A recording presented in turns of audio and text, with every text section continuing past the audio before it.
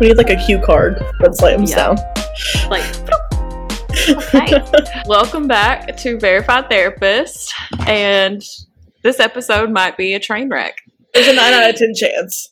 So we got some feedback from some lovely folks out there that are listening to us, you know, aka my brother and some friends. Mm-hmm. So we're going to try to fix as much as we can in this episode. Hopefully the audio sounds a little bit better today. We made some adjustments. We're still on episode 3 though, so there's still plenty of room for us to just screw it all up. Just have patience. Offer us some grace right now. So, and we're also going to add timestamps. If you don't care about a topic that we're going over, we're going to put timestamps down there so you can just skip to the next part. Mm-hmm. And we're going to try to like keep our recaps shorter because we tend to be like, this is a quick recap, and then it's not quick just because it's so easy to talk about. Yeah, it's very easy to go down the Vanderpump Taylor Swift rabbit hole. It is, so. Yeah. The last episode that we left off on, we had kind of said something about talking about the power dynamics because we were talking about One Tree Hill. But as we talked this week, I mean, we're still going to cover that, but as we talked this week, we were talking a lot about Rachel Levis's podcast. For anybody who listened last week, she's kind of known as the other woman in the Tom Sandoval, Ariana Sandoval affair situation on Vanderpump. And she's come out with a podcast. I personally was very judgmental of this podcast and started changing my tune a little bit this week. We just thought it would be great to like dive into that deeper and just, even if you've not listened to that, still talk about like topics of like toxic relationships and love bombing and manipulation and all the things that kind of go into those kinds of dynamics. Yeah, I think we both changed our tune after listening to the podcast and all of the episodes this week. Mm-hmm. Yeah. And kind of hearing her side of the story, which we had yet to hear. I think it took her until just now to be able to really talk about it. Right. Right. I mean, good for her. She was focusing on her mental health and didn't want to dive back into this and speak on it before she was fully ready to talk about it. And I think it's really easy to see that as like skating accountability, but as we will talk about today, I think it was just requiring some growth on her side before she fully dove in. So that's our main topic today. And do you want to go over the highs and lows for the week? You want to start off with that? I'm trying to think about, I've literally been thinking about my highs and lows since yesterday. My high this week is that I was off work. So I know I talked about like taking some time off. I took this week off and I was able to do a lot of some like self-care. I was able to spend some time with my friends. I was able to detach from work a little bit, get rest. A little bit. Yeah, a little bit. She sent me a Snapchat in her office. We will talk about my workaholic tendencies on another episode. And her office is 45 minutes from her house. So yeah. Listen, I had clients that had to be seen. But yeah, I was able to kind of like participate in some self-care and really try to like focus on what I needed. Last week, I know I kind of said it wasn't a great week, but it kind of led to my mental health just not being in a really good spot. And that's just me being honest, because that's what we're here to do. Yeah, therapists are humans too. Yeah. And Walgreens had messed up my medication, so I wasn't getting the medication amount that I needed. And so that kind of made it to where it was difficult for me to handle stressors. And so, you know, I got all the stuff back on track. I got the correct medicine this week. I had therapy. Like I said, spent some time with friends. So it was just a good week for me. And I feel some refreshed going back to work. I don't know that you ever feel 100% ready to go back to work when you've been off, but I feel some refreshed. Because you're like, oh, well, that was a good week. What if I did this forever? I'm like sitting here not doing absolutely anything. Yeah. What if I just found a sugar daddy and no sugar required? He just direct deposited into my account and I can pay my bills and just hang out. Have you seen those TikToks of those girls talking about like women's suffrage and everything? Like, I'm ready to fight you guys for getting us right to work. I don't want to do the 40-hour work week. Like, I want to be at home all day. Yeah. I saw one where this guy was like, women weren't meant to work 40 hours a week. And the woman duetted it, and she was like, you tell him, King. You tell him. And I was like, felt. Yeah. That's so funny. Well, what is your low? My low is that I broke my selfie light. Actually, right after we stopped recording last week, I got up to like rush to do something and I tripped over the cord. I didn't fall, but it just like yanked it just enough to break it. So my lighting looks different because my selfie light is supposed to be delivered today by 9. So that's my low, is that the lighting looks a little bit different. And I'm insecure about it, but the show must go on. The show must go on, and it still looks really good. So don't concern yourself with that. I ordered that selfie light like on Monday, and it's currently Sunday, and it's not here yet. So no, and this is a Jeff Bezos world. Like, dude, fix it. You have enough money, fix it. Yeah. So what's your high and low? Tell me what your high and low is. So I think my high for the week was meeting up with you this week and getting coffee and sitting there for like, how long were we at Barnes & Noble? For like, 5-6 hours? 5 hours. Yeah. So I think that was the biggest high for the week because we just got to chit chat and talk about books and trauma dump and talk about the podcast. What we do best. Yeah. Trauma dumping is so good. We went through 2 drinks at the Starbucks. We each had 2 drinks at the Starbucks. So yes, and you bought my second drink for me, which I love. So except I asked for a drizzle of chocolate sauce, and it turned into a chocolate sauce drink. Yeah, so, ma'am was an ocean. Yeah. When I got that thing, I was like, "Where's the strawberry?" There was no pink; it was all brown. That first guy that was there that literally top-notched our drinks, he had left.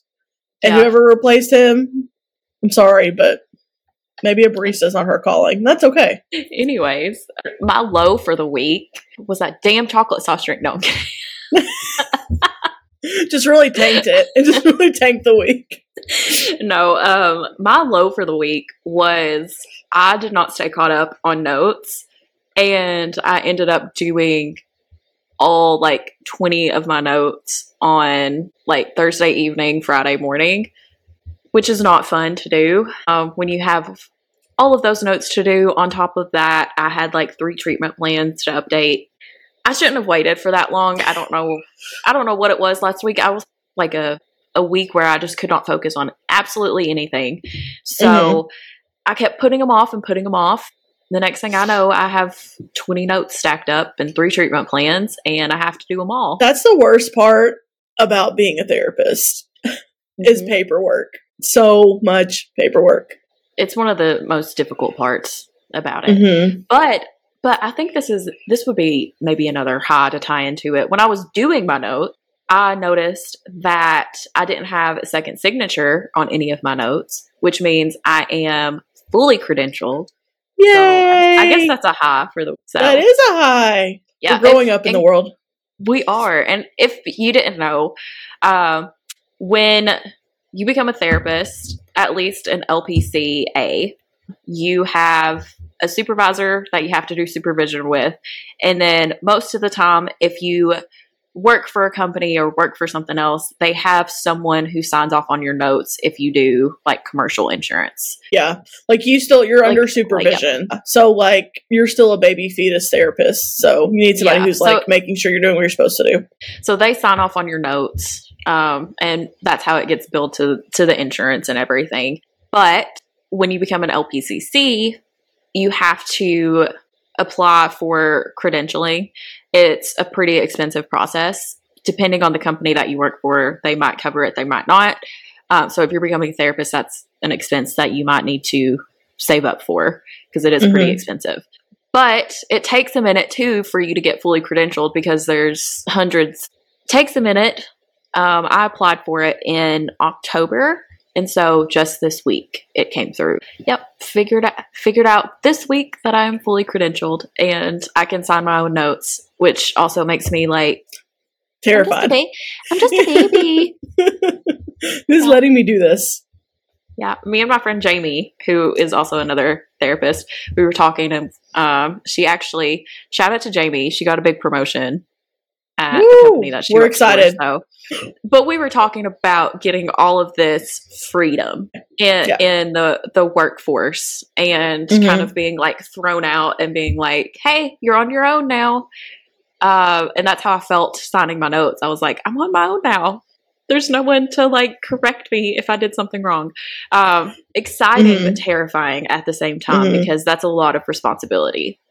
Yeah. And I still don't feel like I'm a full adult. And when you're in grad school, like everything seems like when you start grad school, you think it's going to be forever until you finish. And then you get finished and you're like, that was quick. And then you get done with grad school and you're like, it's going to take me forever to get my hours and be fully licensed. And then you get to the point where you're fully licensed and you're like, how did this happen? How did I get here? Yeah, literally. I remember Hannah, who was my supervisor, she made me apply, for full licensure and everything. And when we got that process and like, I got the email that I was, approved and was a full LPCC, it made my stomach drop. And she was like, congratulations, you're on your own. You got this. So, yeah, so my supervisor, Carol, is like, she's been my supervisor since practicum. So what? That's how many years? That's like 4 years every week. She's like, okay, like it's about time to start applying for like full licensure. And I'm like, if you want to kick me out of your nest, just tell me. But she's like, no, like this is what you're working towards. This is what like, and I'm like, I don't want to go. I'm scared. No, because it's a lot of pressure. But one good thing is, like Hannah in particular, I'm sure your supervisor too, but Hannah in particular, if I need anything, I can text her, I can call her. She is the busiest human being in the world, but she will be laying on a beach in Hawaii and answer my phone call. Yes, Carol is the same way. She is one of the most supportive people. I feel very lucky to have had her as a supervisor. So yeah, I'm sure you feel the same about Carol. Oh, 100%.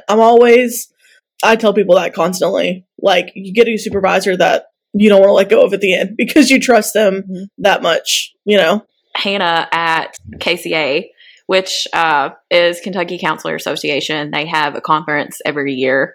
I presented this past year. I look over while I'm presenting, and Hannah has her phone and is like, "Aw, yeah," smiling, just so proud, and taking pictures. She looked like Kris Jenner, just in the corner, just like. You're doing great, sweetie. Yeah, but she was so supportive, and it was really funny at the end. The pictures that she got of me, I was very much so talking with my hands, and she said, "You must have got that from me because I talk with my hands too." All right. So now we're going to go into the recap of episode 2 of Vanderpump Rules. If you don't want to listen to this, timestamp will be there to skip through this. But skip on through. Yeah. But I think it's going to be interesting, even if you don't watch the show. It was something this week. It was something. Yes. I'm going to try my hardest not to just completely shit on Tom Sandoval, which I think is a very easy thing to do. I just want to talk about the first moment when he walked out of his room and was walking into the kitchen. How do I put this nicely? Man is disheveled. He's disheveled. Yes. Like, he was just trying to, I think it's a show, personally. I don't think anything is genuine that he does. Him slouched over and just being like, "Hi, Anne." Really?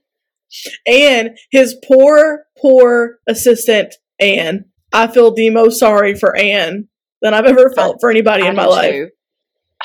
That poor woman has to be the mediator. Anne is Tom's assistant. And Tom and Ariana are still living in the same house.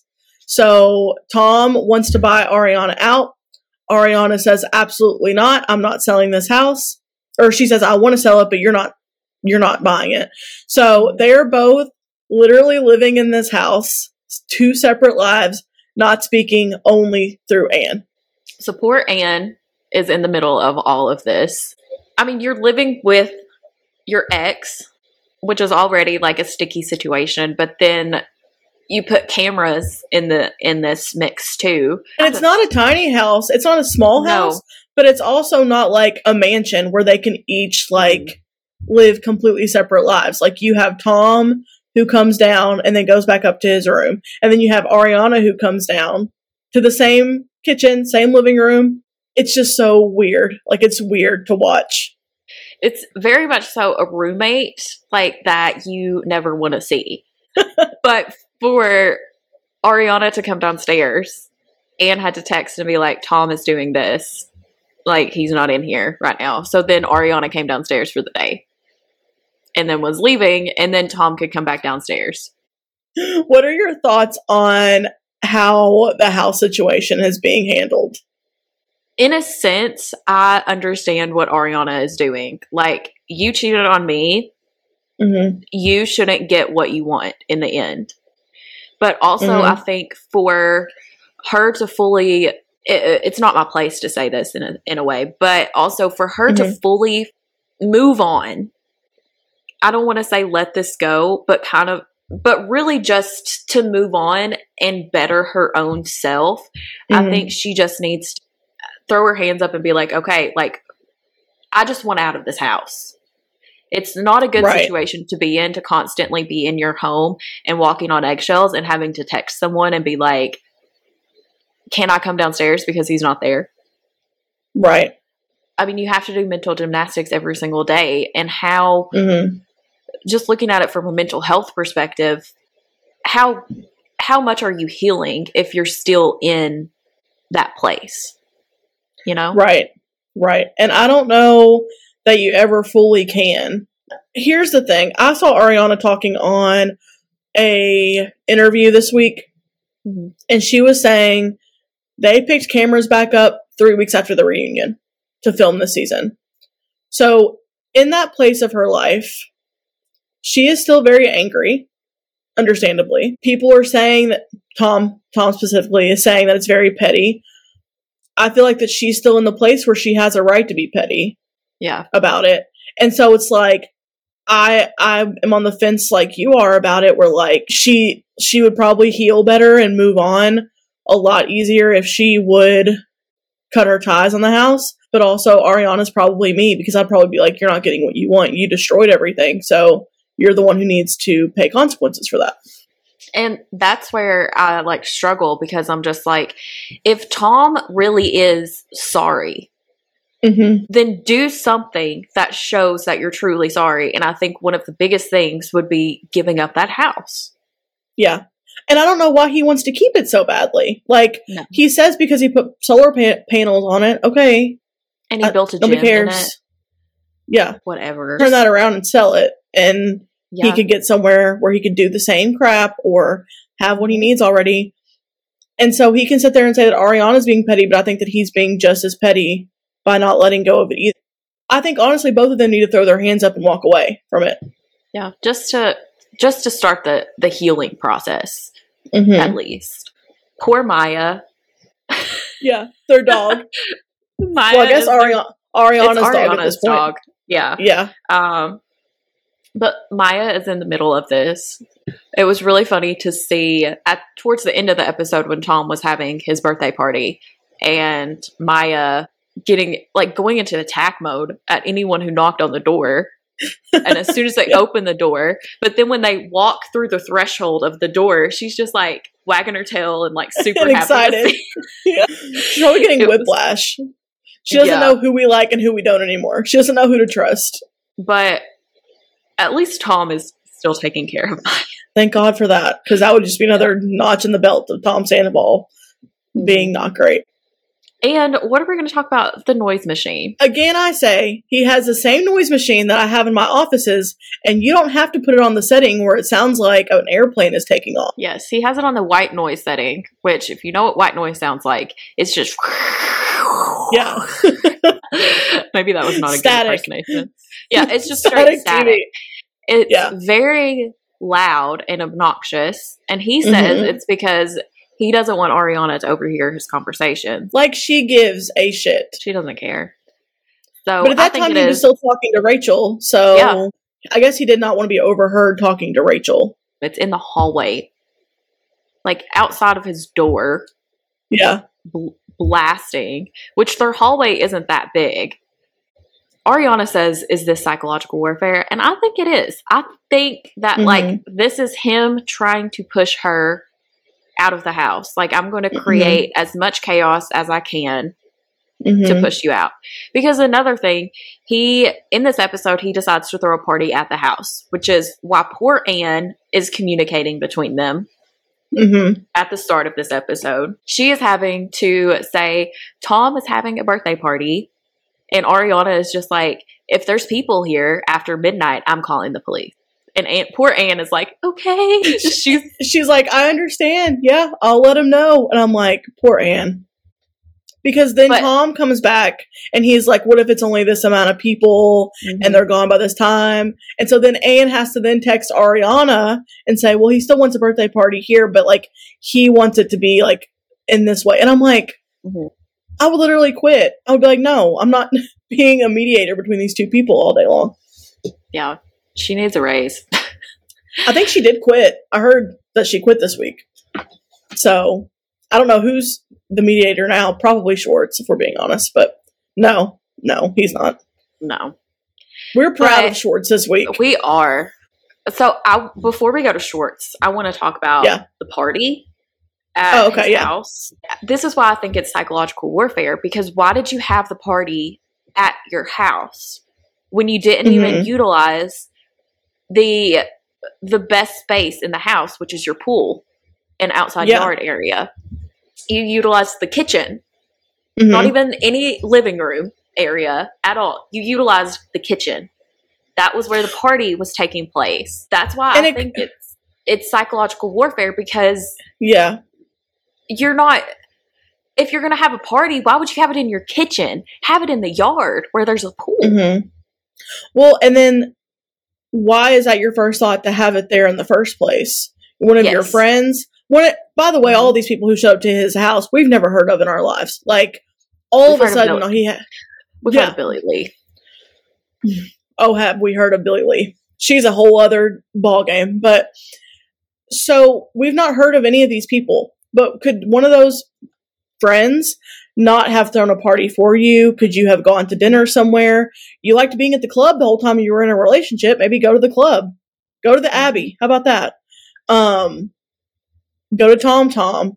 Go to Schwartz and Sandy's. You know, like, you own these bars. Go do it somewhere else where you're not trying to make somebody's life miserable. Yeah, so I think Ariana had every right to be like, no, I don't want this here. In this episode, we also see a lunch conversation with Schwartz and Sandoval. Schwartz did the complete opposite of what we have been saying that Schwartz does. He actually stood up for himself, set boundaries, and was like, dude, just say you're fucking sorry. So proud of him. I was so proud of him in that moment. And you can see Tom Sandoval try to bulldoze over him, because what happens is Tom Schwartz starts being honest with him and is like, if you would just say sorry, you know, things might improve for you. And what Tom Sandoval does is he gets louder. He starts talking over him. And you see Tom Schwartz, I think for a second, kind of backpedal a little bit. But then, like, he kind of regains it and sticks his ground. Yeah. You definitely see him try to, like, retreat in his shell of, like, okay, I'm going to let him do that. And then he was like, wait, no. Yeah. This is affecting me. Like, it's not just impacting you, Rachel, and Ariana. It's impacting me now because this is our business. And our business is suffering because you're a jackass.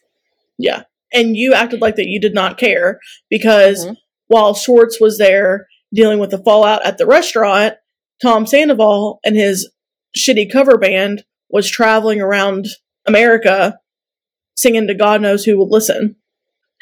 And it was terrible. The cover band was terrible. Yes, it was so bad. If you saw Tom Sandoval on tour, Godspeed to you. Yeah.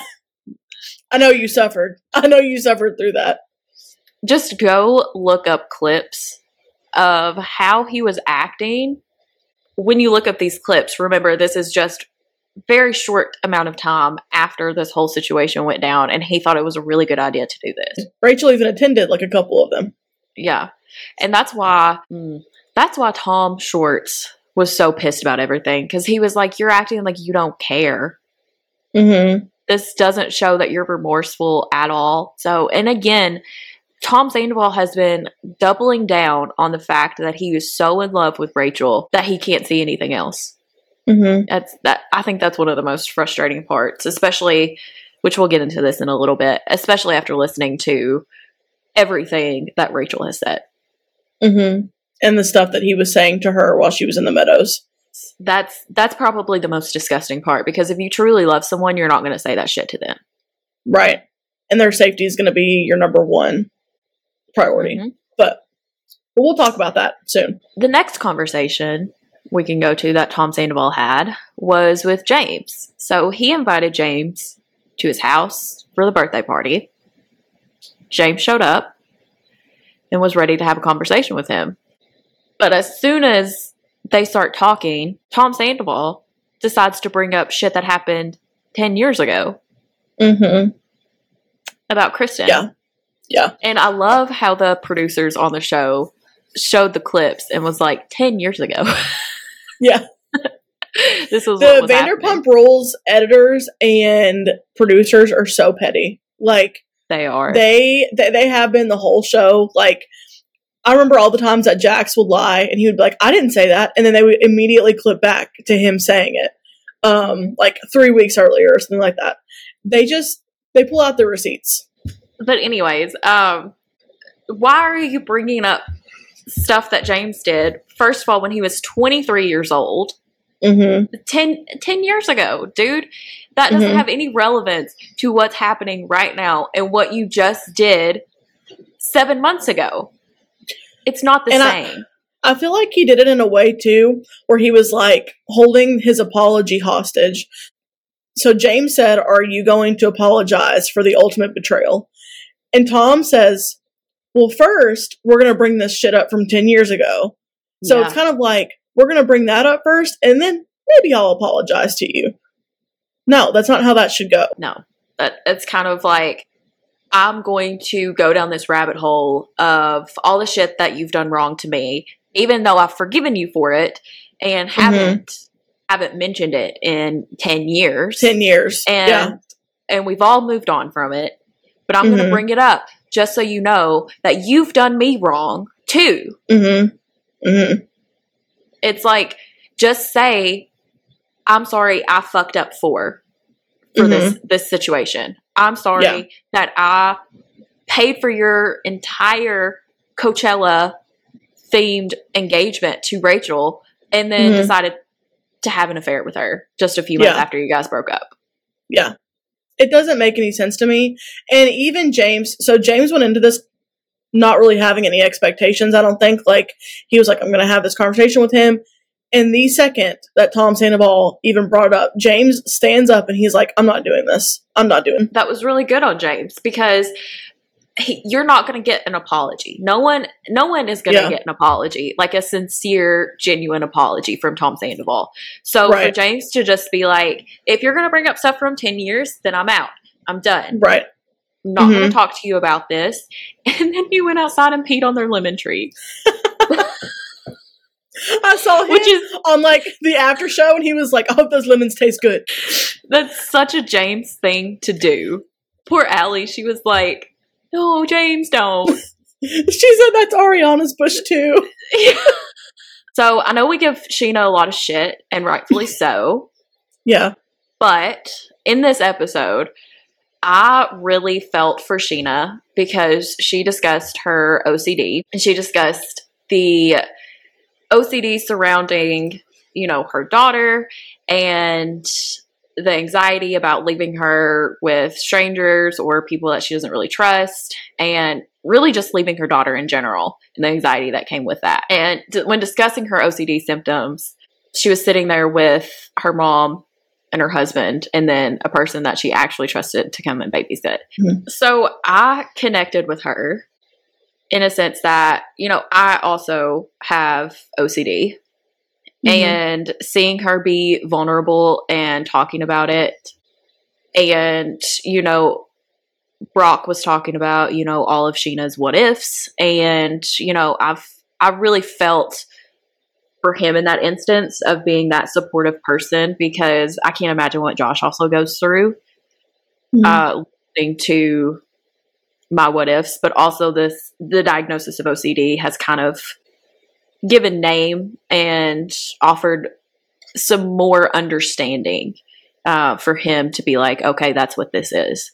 So I understood when she was talking about all of the what ifs with her daughter, and she was in the interview and crying and everything, that I really connected with her on that, because it is really hard, because it's your mind literally beating you up mentally every single day, and hard for you to move on to the next task or do something. It just impacts your day to day so deeply. And I appreciate you talking about it, because I know it's something that you've struggled with. I don't know if you're going to talk about it at all or not. But also, I think OCD is one of those diagnoses that people just hot button it and they throw it out there. So, you'll hear somebody clean up their room a little bit and they're like, well, it's just my OCD kicking in. Or straighten something up, like a picture on the wall. And they're like, well, it's my OCD. And I'm like, that's not always what it looks like for people. And a lot of times it's not what it looks like. A lot of times it's more debilitating than just being like, well, I like a clean space, so I'm going to clean this up. It's really something that, like you said, affects your day-to-day life and your ability to focus on almost anything else. Yeah, and I think until I was really educated, because while we're in school and we're counselors, when you're in diagnosis, it's kind of like an overview of all the diagnosis, and you don't really go in depth into it. But when I started looking more and more into it, and I actually took a CEU on it, that was when I was like, okay, these thoughts that I'm having kind of fit in this category more so than what, just the generalized anxiety disorder that I have. Mm-hmm. Because in my head, I was doing the what if rabbit holes in my head. A lot of times I was doing the checking without verbalizing any of that. And I didn't really talk about it in therapy. But taking that CEU, I was like, maybe I should talk to my therapist about this. And that was when I started really talking about it and understanding it more. And also realizing that the medication that I was on for anxiety actually helps with OCD as well. Mm-hmm. And also talking about it with my therapist has alleviated a lot of this, because when, just in general, talk therapy, when you have all these thoughts in your head and you don't talk about them out loud, they just kind of play on a loop and just keep going through until you get them out. And when you actually just express them and verbalize them to another person that's in a room where there's no judgment and they're there to help you and support you, it feels completely different. And it has helped me so much. I don't do as much checking anymore. There are some days where, like this past week, I think that was we've talked about this, one of the biggest reasons why I was having a lot of focus issues was my what if rabbit holes that my brain was going down. And checking and rechecking and all of those things was really impacting me. And I think that's why I couldn't focus. Yeah, that's why I connect with Scheana on that level. And I really feel for her in this sense. And that's the only thing I really feel for her about. So. And that's it for Scheana. And that's it for Sheena. We're not good as gold, Sheena. Do you want to go over like clowning on Taylor really quick? Yeah. Recap that. So, we clowned really hard last week. So hard. So, I wish I could paint. I should have painted my face as a clown today just to show. Taylor did not announce Reputation, Taylor's version, at the Grammys, but she did announce a new album. So, that's going to be really good, obviously. Very excited for the new album. So, her track list also got leaked this week. And so then she consequently like released it herself. And I already know that it's going to destroy me. I love Taylor for a lot of reasons, but she is so good with her lyrics. And I just already know that it's going to be such a lyrically strong album. For some reason, her albums written out of pain really like hit. So I think that's what this is going to be, because this is following her breakup from Joe. Her longest ever relationship. Because Joe was already talking about it, and he's like, I don't want to be a part of her narrative anymore. Well, okay, buddy. So what I've read was one thing someone said out there, and I don't know who said it, but I thought it was really beautifully put. They got together because he didn't care that she was Taylor Swift. And they broke up because he didn't care that she was Taylor Swift. Yeah. So you should have expected this to come. Like, what did she say a few years ago? Like, if you don't want me to write a bad song about you, then don't do bad things. Right.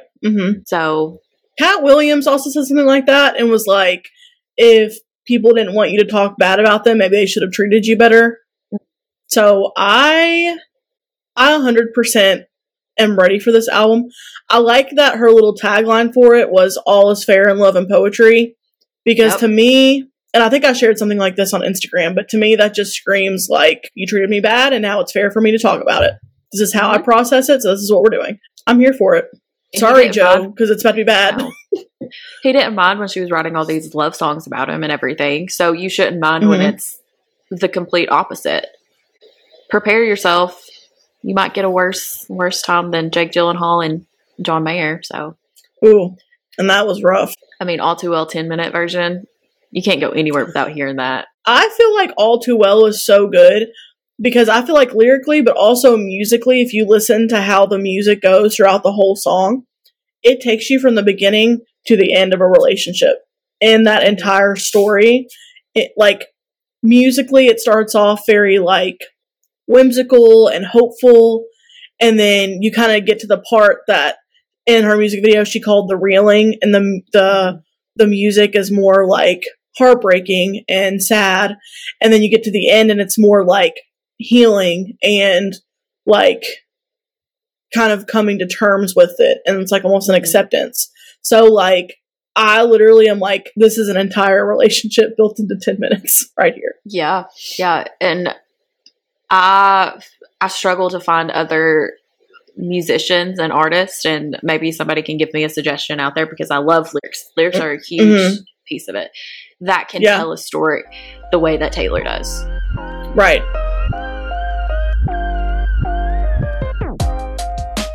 Going into the main topic today. So we're going to talk about Rachel Goes Rogue, which is the name of Rachel / Raquel Levis's podcast.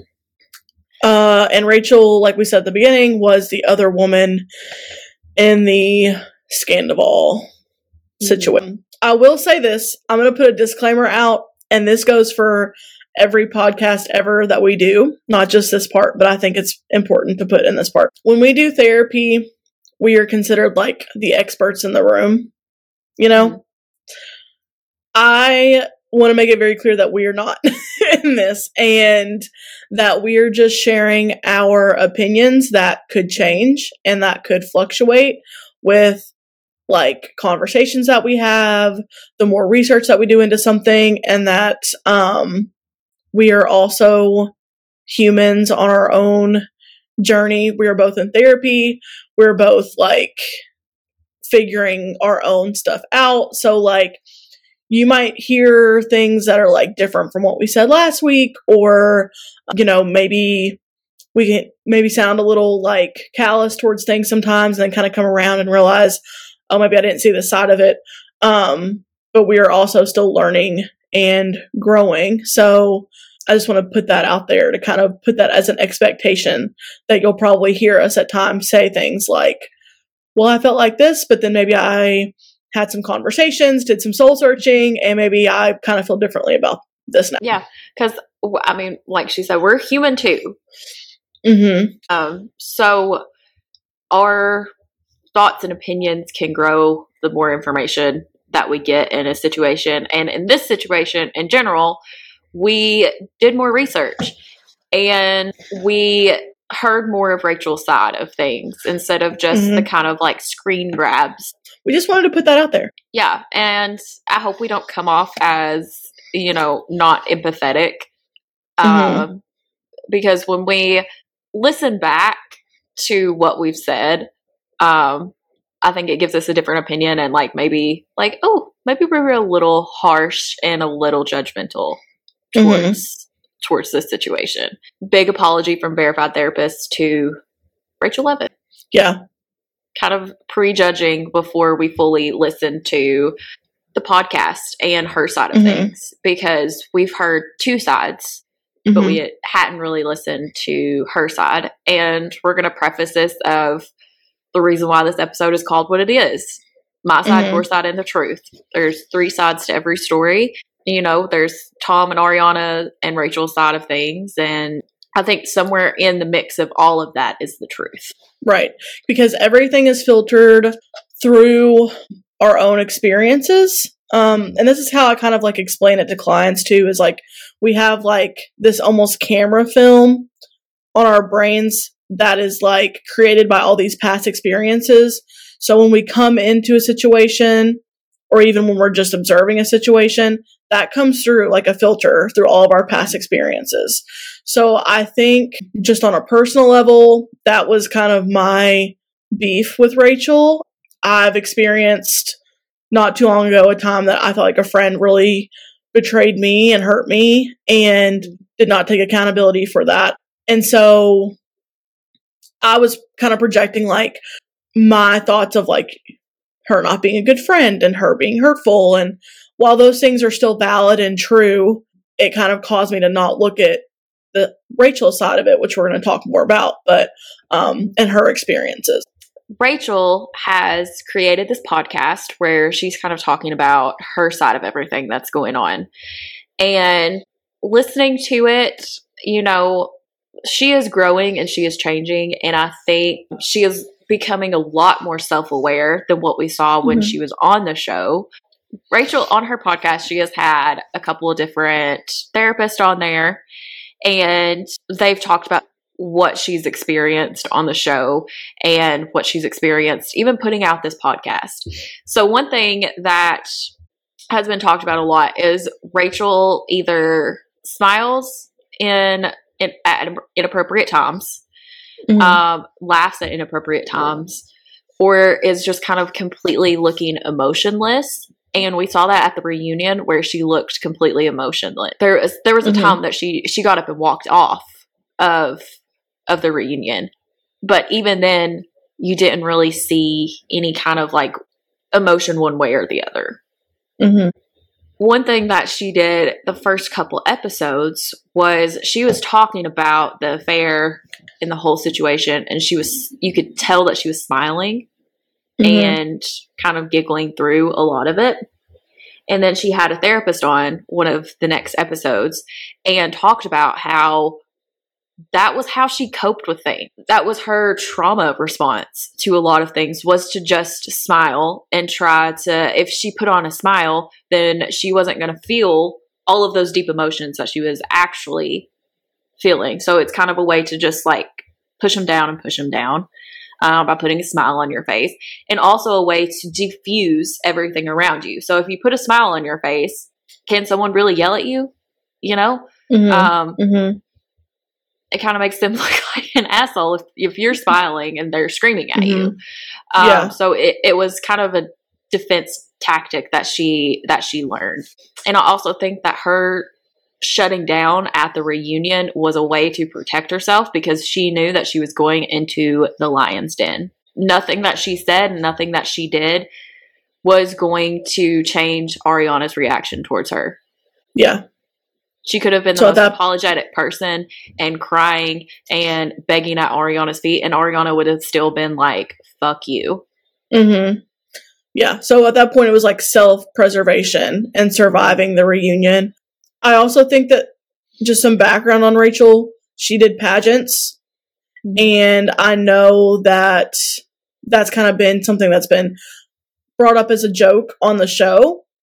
But I think that her doing the pageants and having that experience is kind of what's encouraged the narrative of like smiling and getting through it, pushing down whatever you're dealing with, plastering a smile on your face, and almost disassociating from whatever you're feeling. If you're having a bad day, if you're having a bad, time, disassociating from that and like doing what needs to be done to get this pageant taken care of or to get through this situation with Tom and Ariana.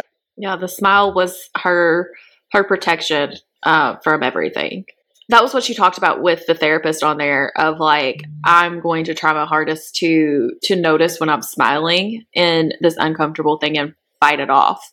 And you hear her, even though this podcast has just been going on for like a month now, you hear the change that she has made in that. Right. Because when she's talking about these more difficult things by chapter 8, she isn't really smiling and laughing as much as she was in episode 1. She's kind of taking it more like, almost like she's really taking it in more, like what her guests are saying, what these therapists and these experts are telling her. I felt like I can hear her kind of processing and trying to learn from it.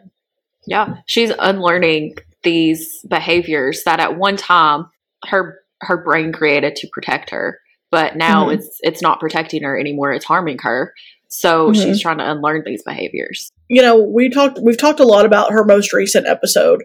I think it was really interesting to hear her side of the love bombing. I also thought it was really interesting because the person that she had on there talked about how this concept of love bombing was derived from like, we would see it in like cult like situations or were like religious, like really strong religious organizations that would use this tactic to get people in, make them feel like they were connected and belonged, but then eventually use as a control tactic. And I think that that's what Tom did to her. Yeah. Sucked her in and then got her to a place to where it was control at that point. And I mean, we see this a lot with narcissists in general of they prey on the vulnerable. So a lot of times when someone goes through a really traumatic breakup, for example, that's exactly what happened with Rachel. She went through a very traumatic breakup and Tom saw that vulnerability and hopped on it and took advantage of that. And Rachel was at a time where she just wanted support and she wasn't getting support from anyone. And she said this, in a couple episodes of she felt so alone and she did not feel safe. And when she broke down in season 10 in the car after, sharing a lot of deep things that happened in her relationship with James, with those girls, she did not feel safe talking to them.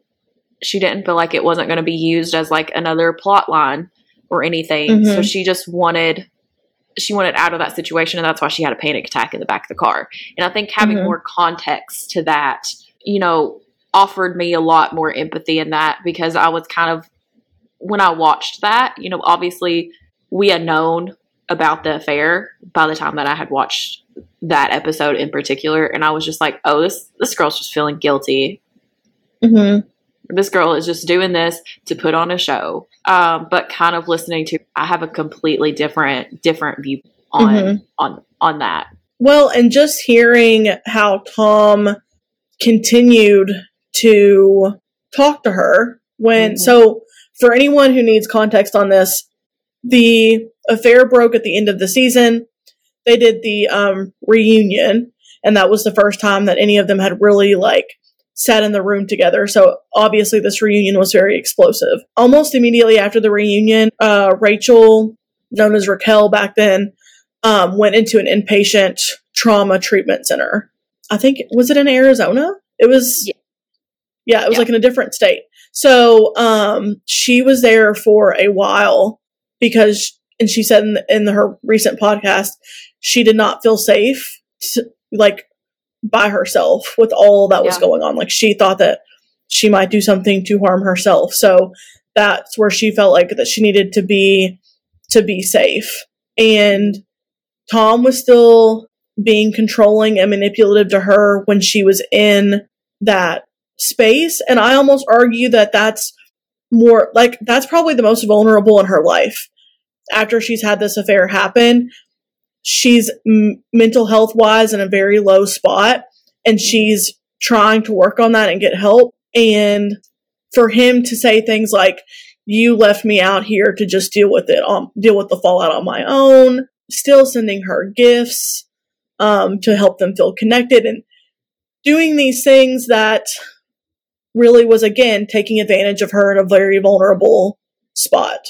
Mm-hmm. Because he was sending her all these gifts, and there was one thing that she talked about is like he sent her all of these gifts to stay connected. Like there was a lamp that was connected by, Bluetooth or whatever, and when one person turned it on, the other person's like it would light up too. So it was a way for them to stay connected. But in that box of these gifts that he had sent, he also wrote her a letter calling her selfish that she was in this inpatient facility. Mm-hmm. So there was like this, like she was getting two different sides of things. Like she was like, I'm trying to heal. I'm trying to stay here and do better. And he's sending me gifts. Like, so he must be really supportive. But then you open the letter, and instead of hearing the support, you hear what a shitty person you are. Mm-hmm. And what that does to your brain, like to get those kinds of messages from someone that you feel that you love more than anything in the world. And I say feel that you love because I don't think that that's real love, but in the moment, that's how you feel. Like you could tell and you could hear it that she felt that that was her only person in the world. And like she said, she had a lot of thoughts of like, what if I don't ever find somebody who loves me ever again? Like, what if I never experience this again? And that's how those tactics and those manipulation techniques, that's how they get people, because it is so natural for us to want connection and belonging and feel close and intimate with other people. That's a natural thing. So those tactics and those techniques kind of come in and infiltrate and prey on those natural desires for those things. Yeah, and I think it shows the insecurity of Tom Sandoval too, of like, I don't think I'm good enough to get a person who is like mentally stable and mentally like okay. So I'm going to go out and find someone that I can overpower and control. It all comes back, and I think this a lot in practice as well. So many things come back to trauma and how our needs are met as kids. Like, so many of our adult relationships can be tied back to those things. That desire and that search for validation. One quote that I've read is like, if you're not handed love on a silver spoon, then you'll be licking it off of knives.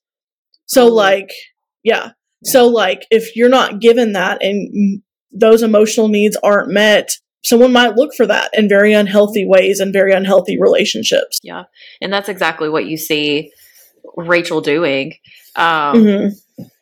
Because her and James's relationship was not healthy either. It was very toxic, and that was also fueled by a lot of alcohol too. But then she also said, on the other hand, even when he was sober, he was still acting this way. So I want to talk about the ingredients.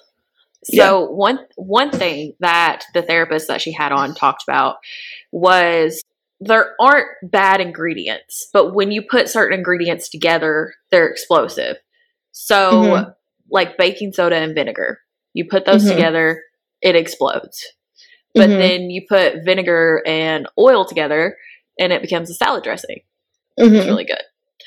And you know, you put baking soda with flour and sugar and all this stuff, and you can, you know, bake cookies. So these ingredients themselves are not bad, but put together, they're bad.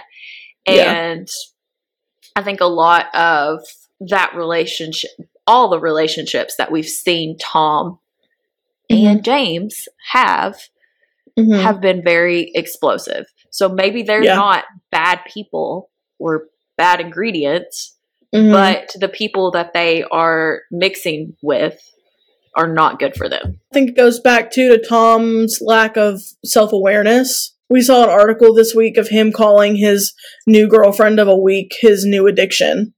Yeah. That's love bombing. That's unhealthy.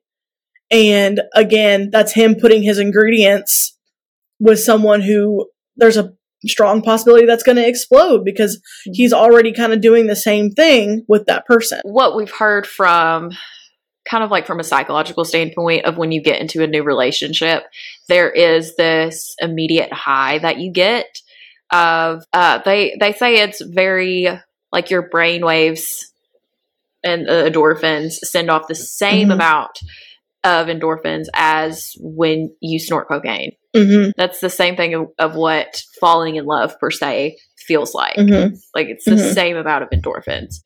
I think Tom is addicted to that feeling of falling in love. I don't want to call him an addict. No, but that's what I think he could be because we see love and sex addicts, and that's what it is. It's the reward center of your brain going off. I've said the same thing to my therapist about situations that I've been in, and I'm like, I just really want some dopamine. I really want dopamine fix from this. You know, my family has a history of addiction, and my brain is like predisposition to that, and I recognize that in myself of like I can relate to Tom on that I kind of would chase that feeling of like that high that you get from it, because it is a high, you know. It is, yeah. I mean, we've all felt it. Like, if we've all been in a new relationship, we've all felt those endorphins, and we're like, heck yeah, this is the best thing ever. But to build a sturdy foundation for a relationship that needs to last, it can't just be based on those big feelings. You know, you have to have the same values, same morals. All of these things have to align with this person, or it's not going to work out. And that's why when I work with clients who have just been through a bad relationship or are even struggling to get in relationships, we go through this piece that I have of different values and what is most important to them. You know, there's over 100 values on this little worksheet, and we put them together of like, what is most important to you, least important to you. And we have it on a scale. And then out of those most important to you, what are the 10 most important to you? And then we break it down even more of like, what are the 5 most important to you? And then we go into not just you, but in another person. Yeah, so out of those values, what do you want from your partner or even a friend? Yeah. And I think that that's something that we see, like when we watch Tom, and I could be wrong, Tom and Rachel could have had these conversations of what their life looks like beyond this whole thing. I could be wrong when I say this, but it does not look like that they have that conversation or that connection. It looks like this is a hot and heavy thing that feels fun because it's deceptive. Yeah. That's just as a viewer what it looks like. Again, we don't know what happened behind closed doors, but I don't think, just based off what we've seen, that there was any thought of what happens when this all blows up. How, like Tom said to her, I want to give this relationship, or he at least said it on the show, I want to give our relationship a chance, and I'm in love, but I don't know that he knows what that looks like. Yeah. I don't know if he knows what a relationship with her would look like, because I don't think that he knows those things about her. No, I don't even think he knows those things about himself. I don't think he even knows what he values most in this world. Because we haven't really seen him ever turn inward and look at himself as the problem. Because another thing that Rachel talks about on the podcast is he was talking to her like, when I break up with Ariana, you're going to still be on the show, and they're going to turn on Ariana, and they're going to be your new cheerleaders, just like they did with Kristen. Because for those of you who haven't seen the show, Tom and Kristen were together for 6 years. Kristen Doute. And he cheated on Kristen Doute with Ariana, allegedly. But they did make out at the Golden Nugget. I fucking love that place. She was like, that is so low. And he was like, wow, I fucking love that place. But he cheated on Kristen with Ariana, and then you kind of see the world turn, or the viewership of Vanderpump turn on Kristen and love Ariana very quickly. Even though she was the other woman coming into the situation, they chose to support her. Back her. Yeah. Yeah. So he was like, I got away with this once, I can get away with it again. And that's how he presented it to Rachel. And she was in this like, oh, okay, he's going to protect me in this. He's going to be the person that I can go to for all of this, even if I get hate. And when you're in that kind of toxic, like, relationship, it's kind of Stockholmy in that, like, the person that, and they talk about this in, like, the cycle of abuse and abusive relationships, but the person who's hurting you, you think is the person who's going to protect you. So you almost lean into that more. I'm trying to think about how Rachel said it in her podcast. Oh, she was talking about the frog and boiling water analogy, about how it gradually happens. A frog's not going to immediately get out because it doesn't realize it's boiling because it's been so gradual that it doesn't notice. And it will sit in there and it will die. It will let the water kill it before it jumps out. Just that slow, gradual buildup of a toxic relationship, because when it starts off with love bombing, you don't see it. You're just like, oh, this person's bringing me flowers. Oh, this person's sending me gifts. Oh, this person is saying that they're going to be there for me. They're going to be my protector. But their actions don't always line up with what they promise. Well, and saying things like, I love you, I'm going to marry you, I'm going to have this future with you, when you've known that person for a week, or you've only been romantically involved for a week. Like, that's love bombing. You know, that's building up this fantasy and this future and setting off those endorphins. If that's what, you know, you want, it's kind of leading you down this path that's not really, it's not stable, you know? Yeah. It's not a good foundation to build your relationship on. Rachel also talks about closure too, and how at first she kind of wanted closure with Tom, but now she's kind of at the point where she's like, no, I don't want to, because if she reaches out to him to be like, hey, we need to have a conversation, that's opening a door for him to come back into her life. Even if it's just a crack, it's still a way for her to let him back in at least a little bit, and making that connection. And that therapist said, you know, why would you want to pretty much talk to a person that has caused you like the biggest injury of your life? Why would you want to allow them back into your life to just injure you again? Yeah. Because you don't know how that closure is going to go. Well, and as someone who can very much relate to that, there's going to be a part of her that still would want to hear him out, or that would sit and listen to what he had to say. And one last conversation, like you said, just opens that door and provides more of an opportunity for him to come in and manipulate the situation and the conversation. A lot of times closure's on the person. Like, we hear closure a lot in these relationships of like, well, I just needed closure, so I reached out to them. And maybe there's some truth to that for some people, but also it's okay to just fucking block them and walk away. Yeah. That's just as much closure as everything else. Mm-hmm. Yeah. If someone has, done you so wrong, mm-hmm. and you block them, and then they're like, why did they block me? You know what you did. Mm-hmm. I have in my personal life, I've done that a couple of times. You've mm-hmm. said that you've done that too.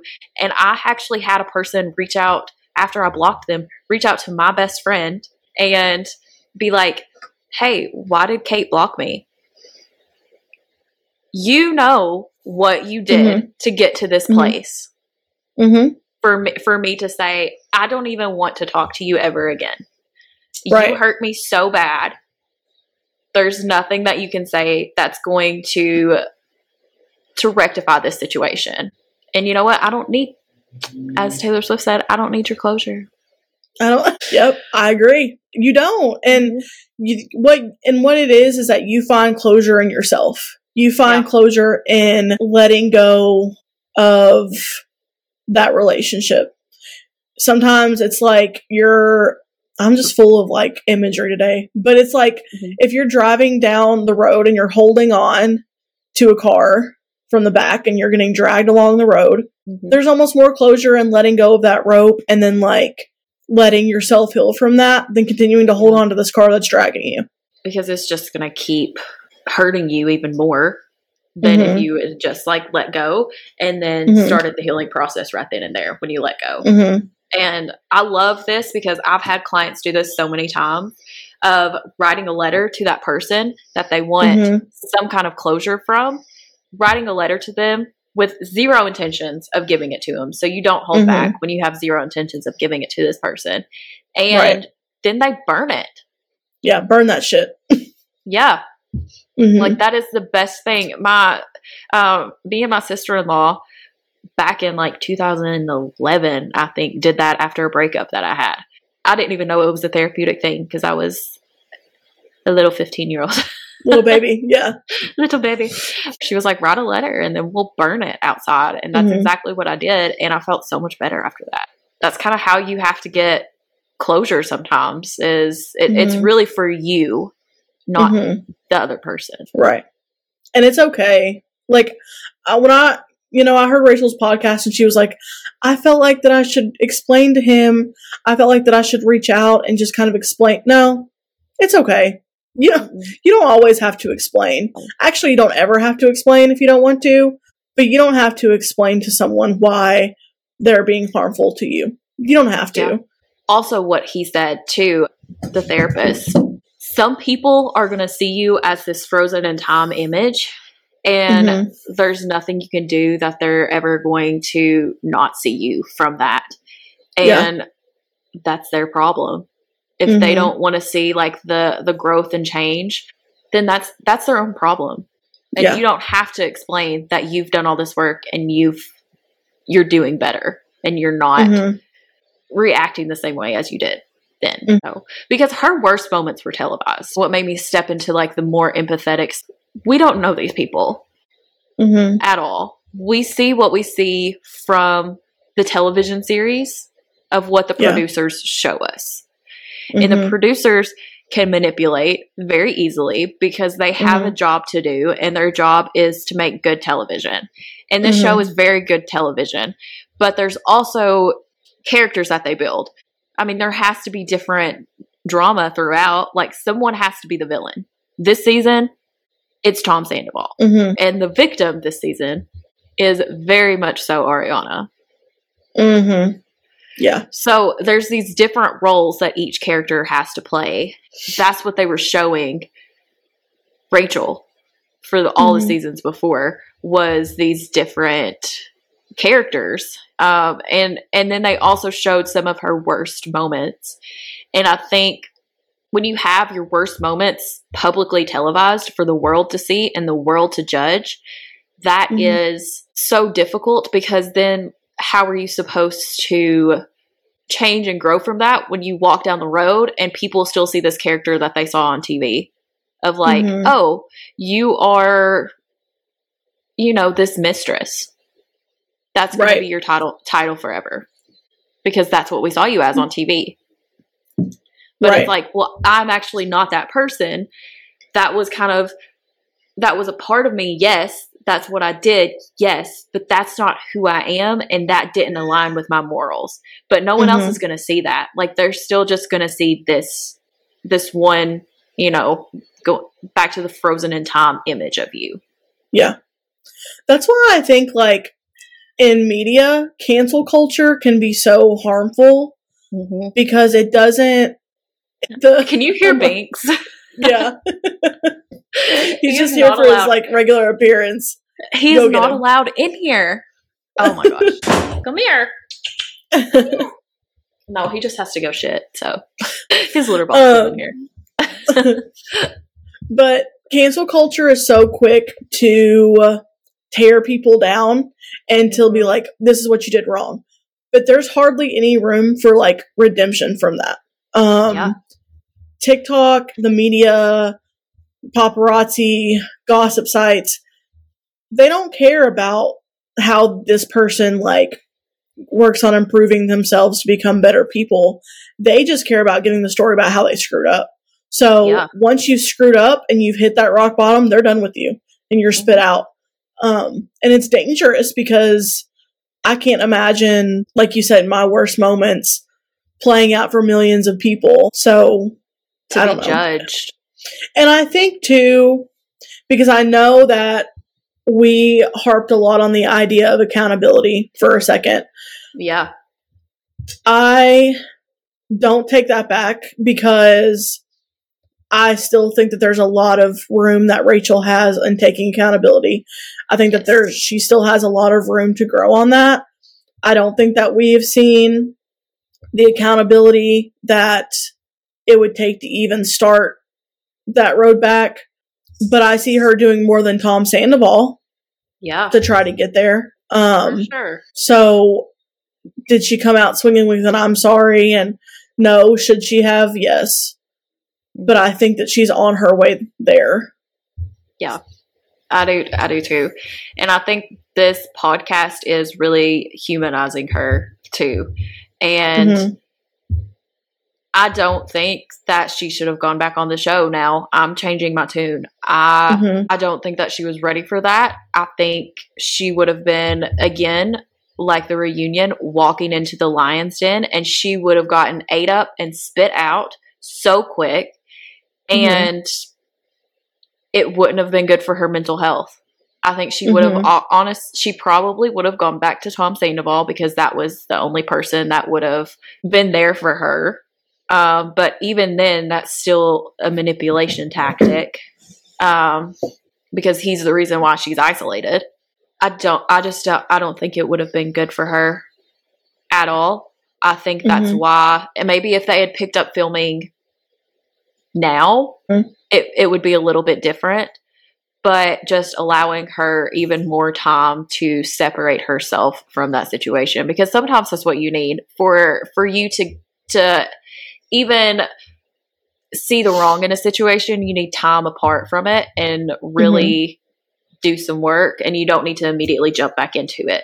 And they immediately jumped back into it, and you see that with all these fresh emotions. Yeah. Well, and I think too, Binks is here. Say hi, Binks. Want to say hi? Say hi. Speak your truth. Speak your truth, bub. What do you think about Rachel? What do you think about Rachel? His glare says it all. He is always glaring. So I think now he wants out. Hold on. He really just wanted to take a shit, and that's it. And dip. You want to trade places? Come on, Jake. Jiggy. Right, everybody meet Jiggy Vanderpump. Now Jiggy's here. His full government name is Gigolo Vanderpump.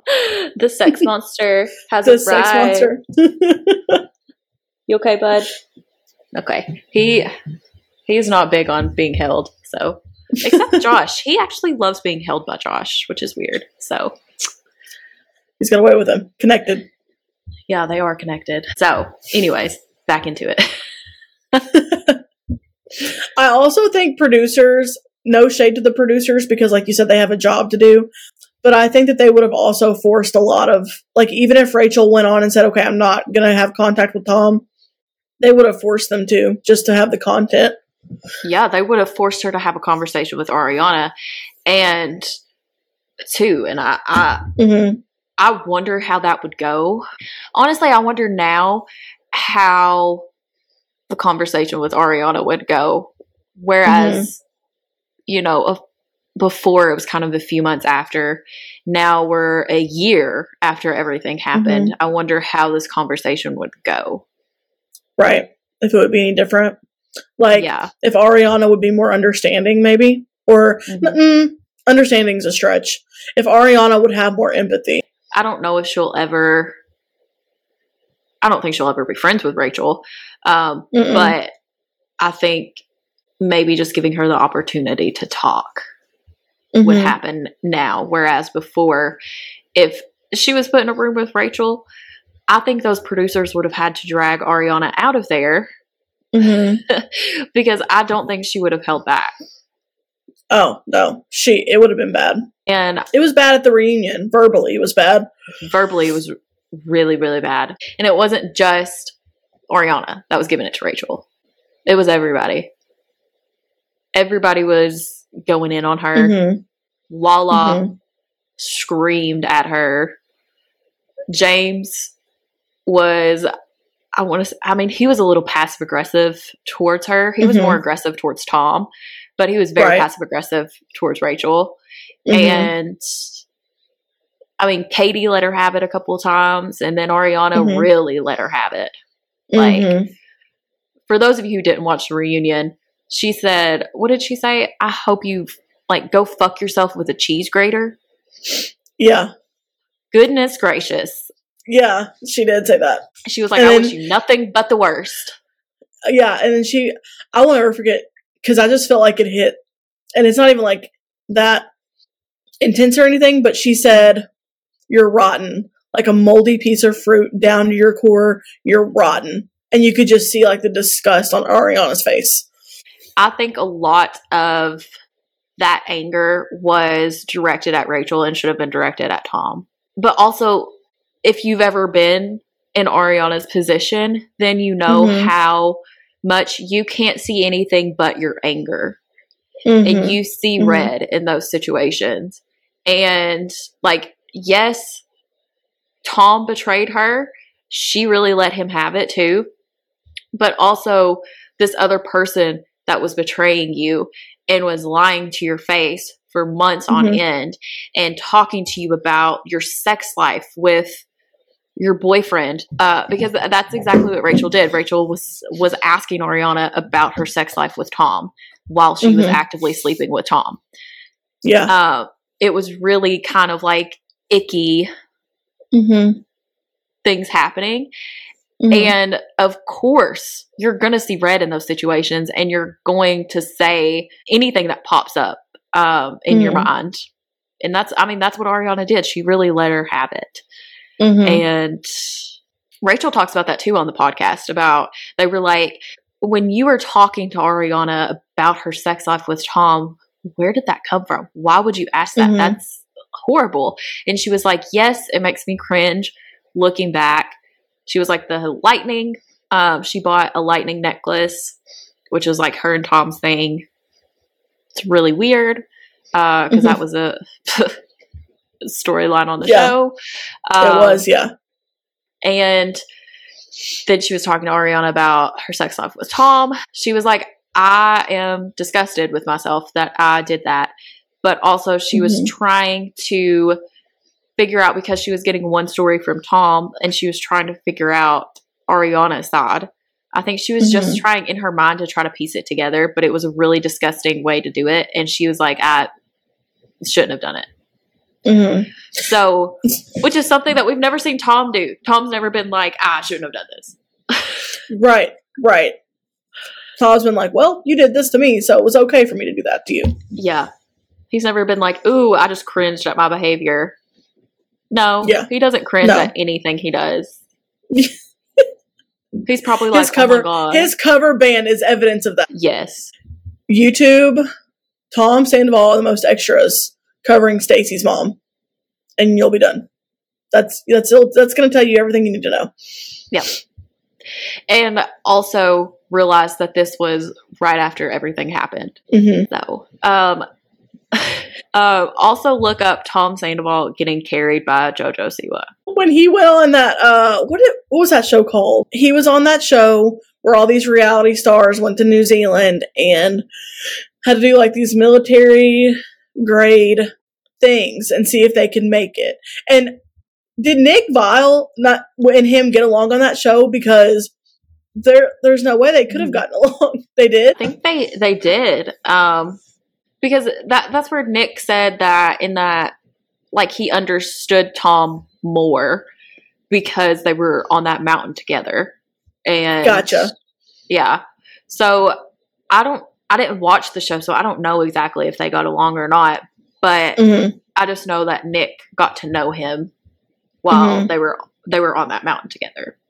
Gotcha. Because Tom Sandoval just sounded like he came in with beef to his podcast. So I was like, he came in with a vengeance. He was ready to fight. You have anything else you want to say about Rachel? No.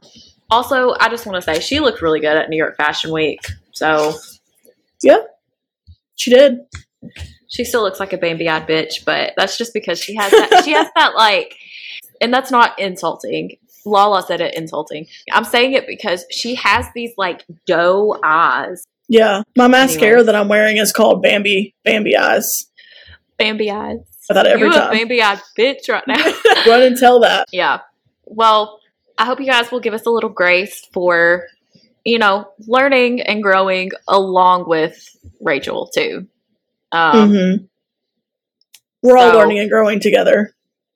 Yeah. And just because we're therapists, like Autumn said at the beginning, we're not always the experts. So no, we are very much not. Sometimes I'm still like, I'm a fetus therapist because I don't know what I'm doing half the time.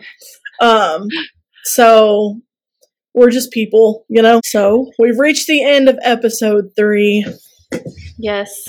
And please send us all of your feedback. We have Instagram if you want to follow us on there, and just send us a message with your feedback. We also have a TikTok as well. Follow us. Yeah. So let's go into our intentions for the week. You want to go first? I can. So before we even got started, if people don't know this about you, they're about to know this about you. Kate drinks a lot of water, like all the time. She drinks a lot of water. Look at her hydro jug. Shout out to my friend Brittany, who got me this for being in her wedding party. This was like her gift to her bridesmaids. That's a perfect gift. So I'm now inspired to drink more. I suck at drinking water. Like, I suck at drinking anything. If I'm not eating, I'm not paying attention. I don't really get thirsty, except if it's like 2:00 in the morning and I've woken up and I feel like I've not drank anything for 2 days. Then you're just chugging water. Yeah. So my intention this week is going to be to drink more water, be more hydrated, because it helps with everything in life, mental health, physical health, all of it. So that's my intent. That's a good one. Well, my intention for the week is to do my notes on Tom, since that was a low for this week. I need to do my notes on Tom because I work in private practice. So when insurance pays, I get paid. And insurance sometimes takes a week to pay out, or 4 weeks or 6 weeks. So I need money. And I shouldn't delay doing my notes until Thursday or Friday. It also causes me a lot of anxiety at the end of the week when I have 20 notes on the list. Right. Makes me anxious just thinking about that. Yeah, it's not fun. So those are good intentions, I think. Hopefully there'll be some good content, Taylor content, tonight at the Super Bowl. I heard through the grapevine that she is at the game, or she will be at the game.